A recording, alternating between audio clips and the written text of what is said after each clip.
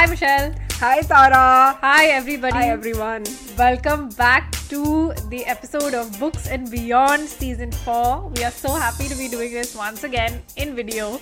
Yes. So how are you today, Michelle? I'm good, Tara. I've been waiting for this episode since forever and I've actually been counting the days a traditional way by crossing it out on the calendar and another reason is because we are twinning, which is by coincidence, right? We did not plan this, guys. Like last time, it is a coincidence, but it's super fun, right? Yeah, I'm loving it. So what are we talking about today, Michelle? Today is my one of my absolute favorite topics, Sarah. We are going to be talking about, are the books better than the adaptations, or are adaptations better, right? This is a very controversial topic among bookworms, and for a very good reason. Yeah. And I know, Michelle, you have been dying to do this because you always, I want to write an article about adaptations. Let's talk about adaptations. So we're doing it.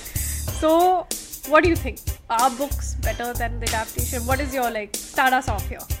Okay, so, not many bookworms have agreed with me over the past, and I'm sure that, our viewers who are also watching might not agree with me, but I think that, setting a very clear boundaries that a book is always better than an adaptation is being very rigid. So I like this fluidity. I like how, if you love a world in a story, it's just another way to experience it on screen. For me, I see it as an extension of my love for the story, For what I mean is, once you close the book, it ends there, right? I mean, of course, you can always reread a book, but then when I watch the characters, alive on screen, for me, it's another way of reliving that book, right? What about you? That's a very interesting way to think about the adaptation, because I feel so sad, when a book ends, when it's a really good book, you feel that sense of oh no, I don't want to leave this world. And then you see the movies. It was like that for me for Harry Potter. Lots of people said, I don't like the movies, but it was a way to continue living in that world, and I just wanted to continue living in that world. I never thought about it that way. For me, I think why I like adaptations is because I already know it's good. It's sort of like comfort reading. It's sort of so the story is already vetted. Yeah, it's sort of like rereading, right? It's going to be obviously it's a different format, so there might be some variables there, but that there's a high chance you're going to enjoy it, and it's a comforting thing to know what happens. Yeah, exactly. I want to know, I've said Harry Potter, and I have a lot more. I can go on about this, but since you are the adaptation queen here, if I may say so. I love that title. Yeah, what is your favorite? Okay, so there are so many. I can go into a whole list, but if I had to pick one, from the top of my head, I think it will be The Curious Case of Benjamin Button. So for all our viewers, I mean, it might be a spoiler, but I have to share why I really love that story. Be it in a book format, in a long story format, or on screen. The thing is, it was for the first time I saw this. It's more like a sci-fi tale, more like a time travel kind of tale, because the man is born as an old person.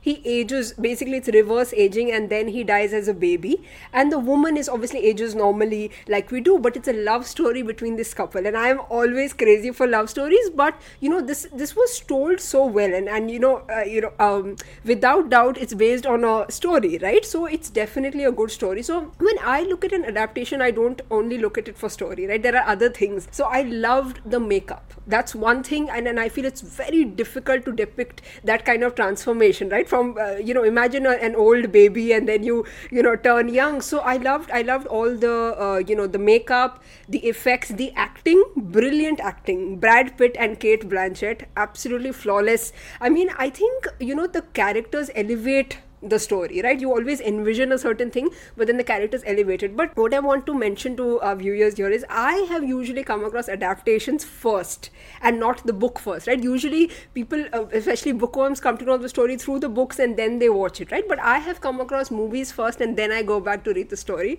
which happened with this. Another one that comes to mind is We Need to Talk About Kevin by Lionel Shriver. Have you seen it? No. Oh, you should. Not read the book either. It's a little disturbing. So what I mean is, it's it brings back memories of our conversation about dark characters. So there's this boy Kevin, and when he becomes a teen, he ends up killing a lot of students in his high school auditorium. So it's this whole process of how the mother tries to understand, how did my son turn out to be a murderer, you know. Very interesting tale, and I loved the movie, especially because of the child actor. Like, I think have a whole episode on just child acting, Tara, because I am fascinated by that. You know, how do you take that innocence of a child and make them play a character, right? Have That you is a very interesting question. Yeah. And I like what you're saying, you know, because it's the same story.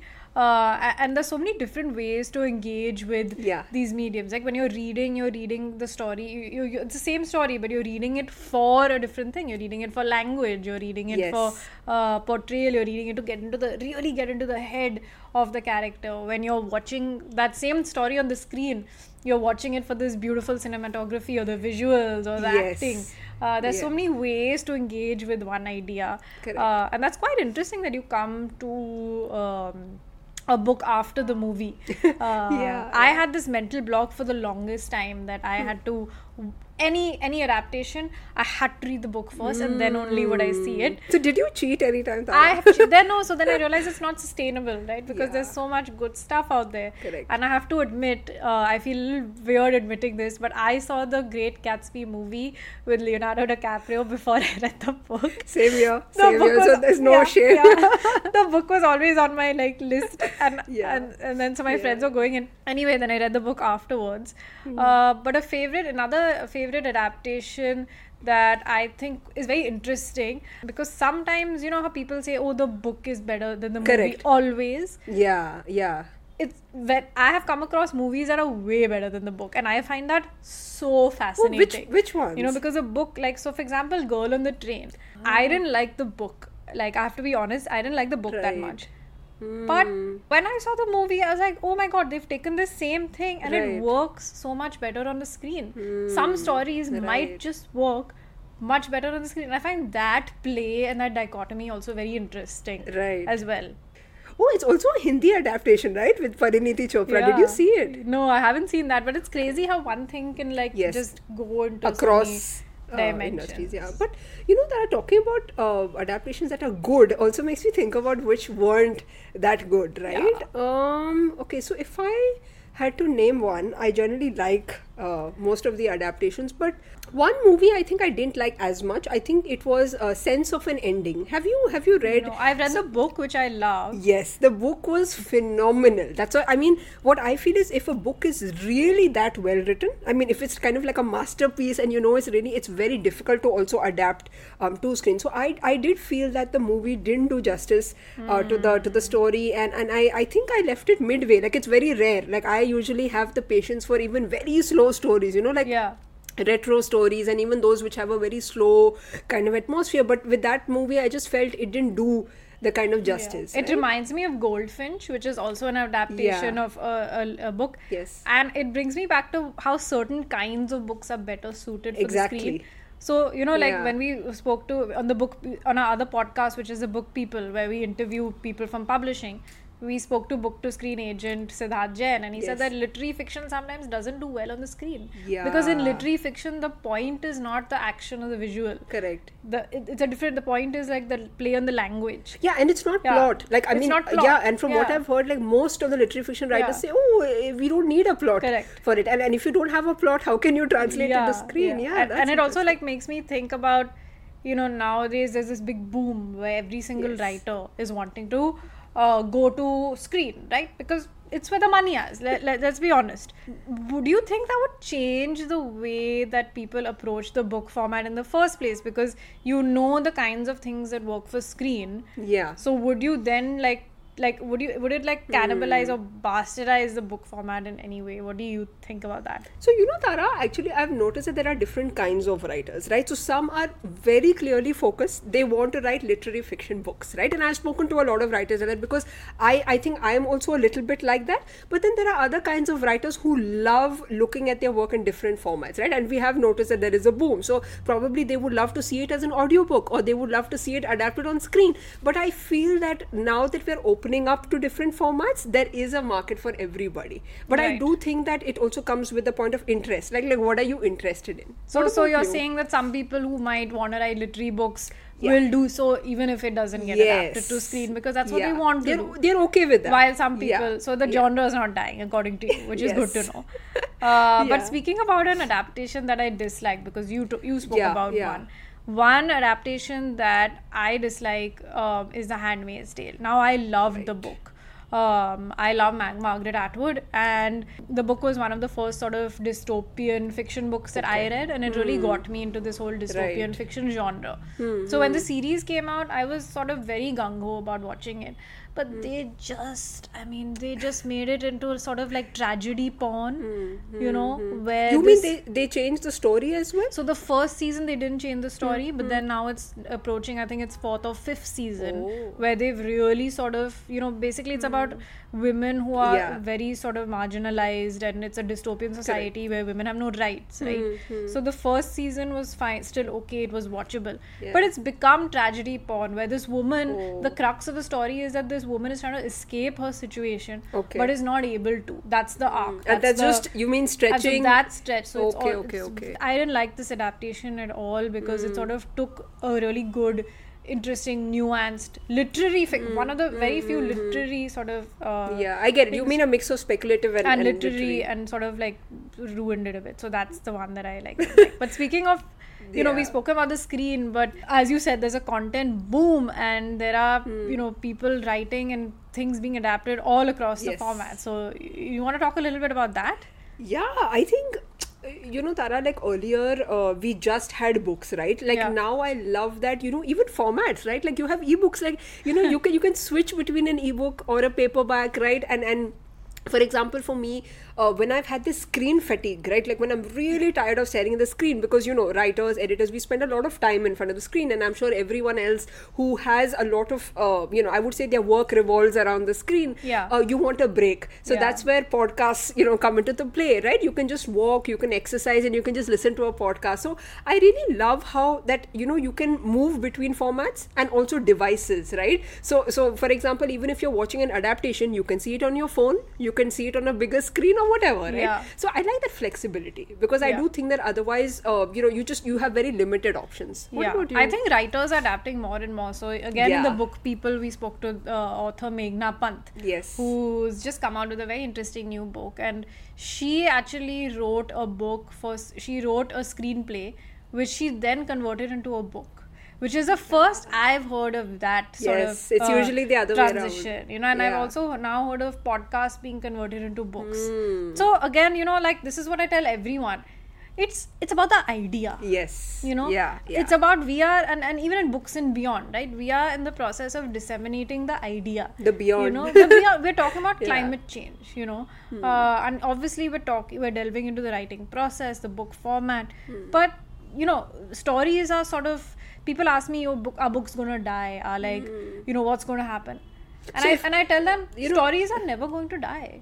And if I can, you know, add to that, Tara, you spoke about climate change. So it just triggered a memory of, you know, for example, we loved speaking to Amitav Ghosh about climate change. But, you know, that conversation, I would say, it sowed this seed in my mind, and eventually I ended up writing a poem. And you know, a lot of people say poetry is dying, for example, right? So what I mean is, I am also a person who loves working in different forms. Like what I mean is, even within writing, we are seeing that, you know, there are different ways. You can write a screenplay, you can write a poem, a short story, a novel, and you never know, like tomorrow either of them could be adapted. Right? So there is a short story by Franz Kafka, and I love his tales. I mean, of course they are a little dark, but he's known for that thing. And you know, on YouTube you will find an adaptation of a short story, which is it's really interesting, because you know, it doesn't have to be a novel, it doesn't have to be a full-length book. It could even be something as short as a story, and it could be adapted.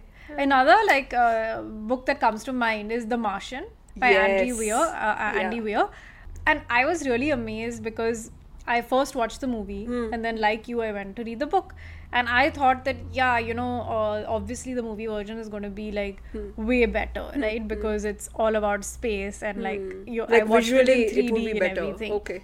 And the book was as good, and it was the same story, but it was like so different. It made me think about like what you say about like keeping it alive, and it then made me think about all these like this Marvel universe, which is all about keeping these myths and you know this, and even the Harry Potter now with Grindelwald and all of that. It's all about like that world and sort of expanding on that alive. world Yeah. in like merchandise or like reaction videos on YouTube, Correct. podcasts, or different characters coming up. So, The Martian, Tara, because I know that, people have their own, if there are interests in which genre they like also, right? So, this reminds me of another speculative fiction story. So, the book is called Under the Skin.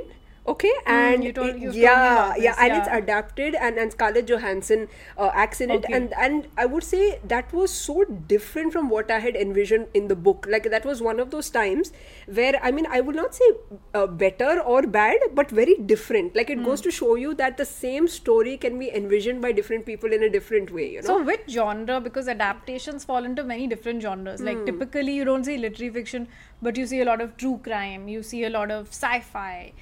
What other genres do you see being adapted more than others, and like which do you like? Actually, so I have a very different experience here. I've seen a lot of lit fic Really? adapted. Like Yeah, so which I'll give you ones? examples. Yeah. My favorites, okay? I mean, you can stop me if I'm blabbering. So one is Never Let Me Go by Kazuo Ishiguro. That's okay. I loved it. Like, I mean, the But that adaptation. also has a sci-fi version. Correct. Yeah, But yeah. I mean, what I mean is, it definitely has a sci-fi element, but for me, it felt more like a literary, especially the adaptation. Could you give our listeners a line about what that book is about? Yes. As a movie?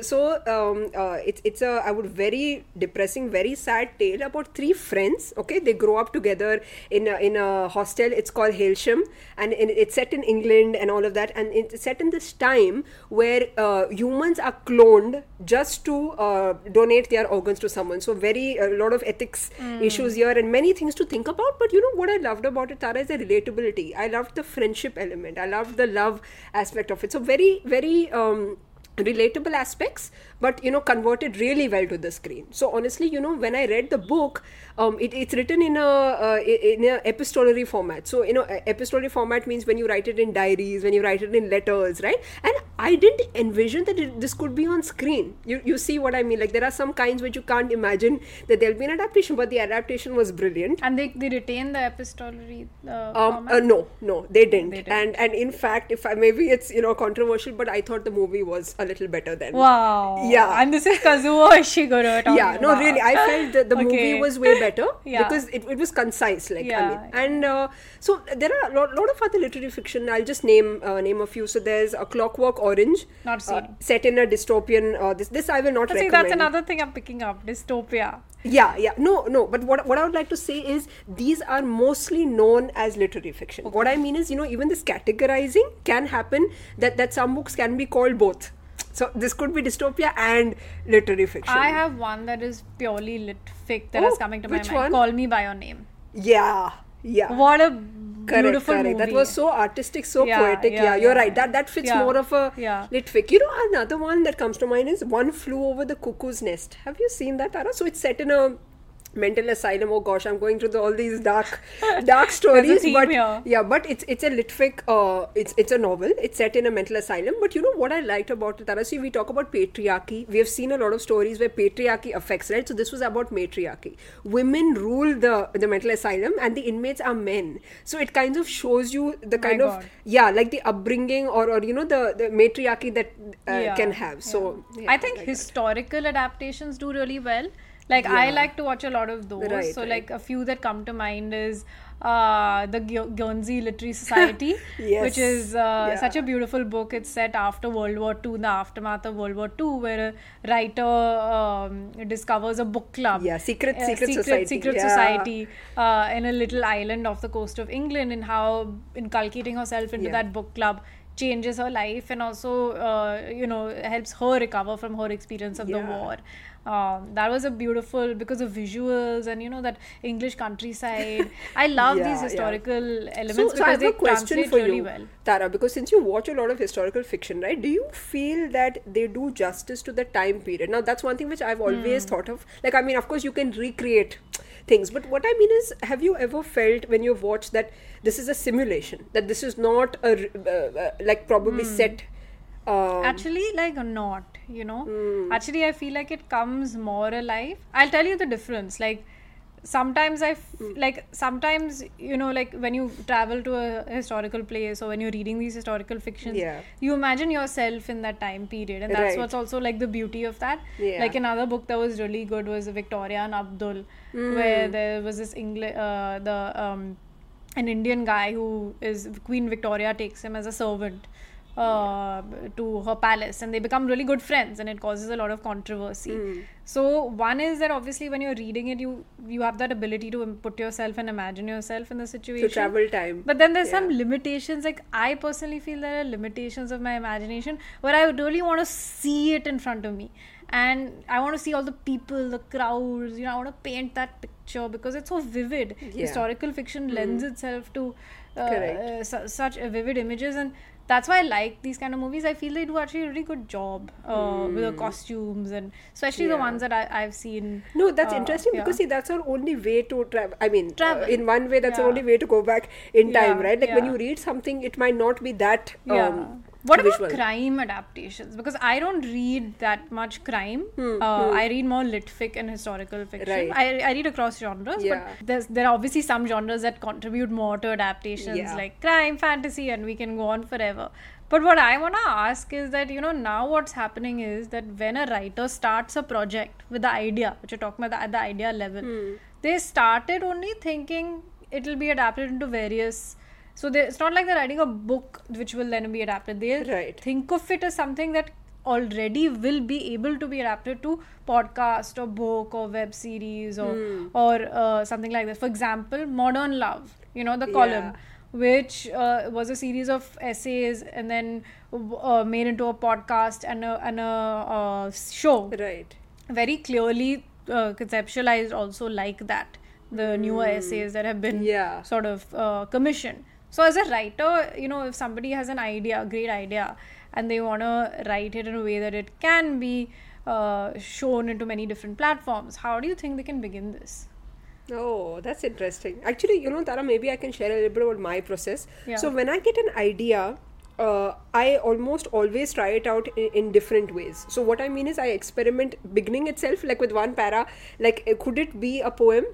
Could it be a short story? Does it have enough meat or potential to be a longer story, right? And the reason I do it in the beginning itself is because, of course, you spend a lot of time and energy in envisioning and writing it in one format, and then probably you realize it's not the right one. So what I think is, like you said, if, for example, a writer wants it to be available in different formats, write a pilot. For example, write a pilot episode that could probably be a first episode of a web series, write a pilot episode that could go up as a podcast, and write a pilot of a story that could either become a novel. So I do think that saves a lot of effort and time and energy, and then you also know what you'd like to work on first. I love this method. Like, I feel like if you don't try, you don't know, but then you also have to save your time. So just like dip your foot into it and then you'll see.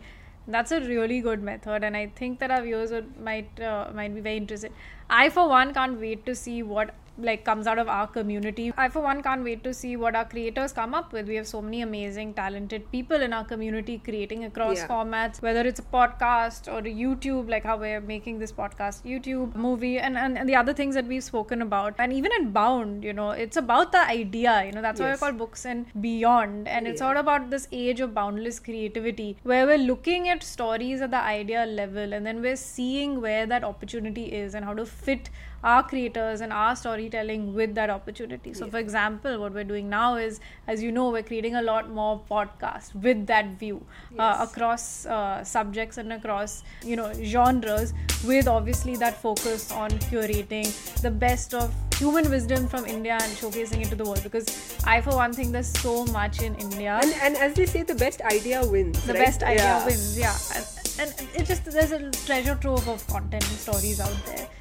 And that's what we are very excited about. As you know, we have some amazing creators that we are working with to create podcasts and other forms of content And we're always looking for new people to work Yes. with and new creators. So if you do have an idea, you can feel free to reach out. Anytime. We are always looking for it. Yeah. So, Tara, I wish this episode goes, longer and longer, because I can, talk about stories on all formats any time of the day. But it has to end here. But we would love to know, which are your favorite adaptations, right? Like, the ones you like, disliked. And if you think that something can be converted, to something else, please let us know. I think we would love to see that. Yeah. Yes. Thank you so much, and please follow us on all our social media channels. We're at Bound India, and please do not forget to subscribe to this channel if you like our videos. Looking forward to seeing you next time. Yeah, so we'll be back next Wednesday with another episode.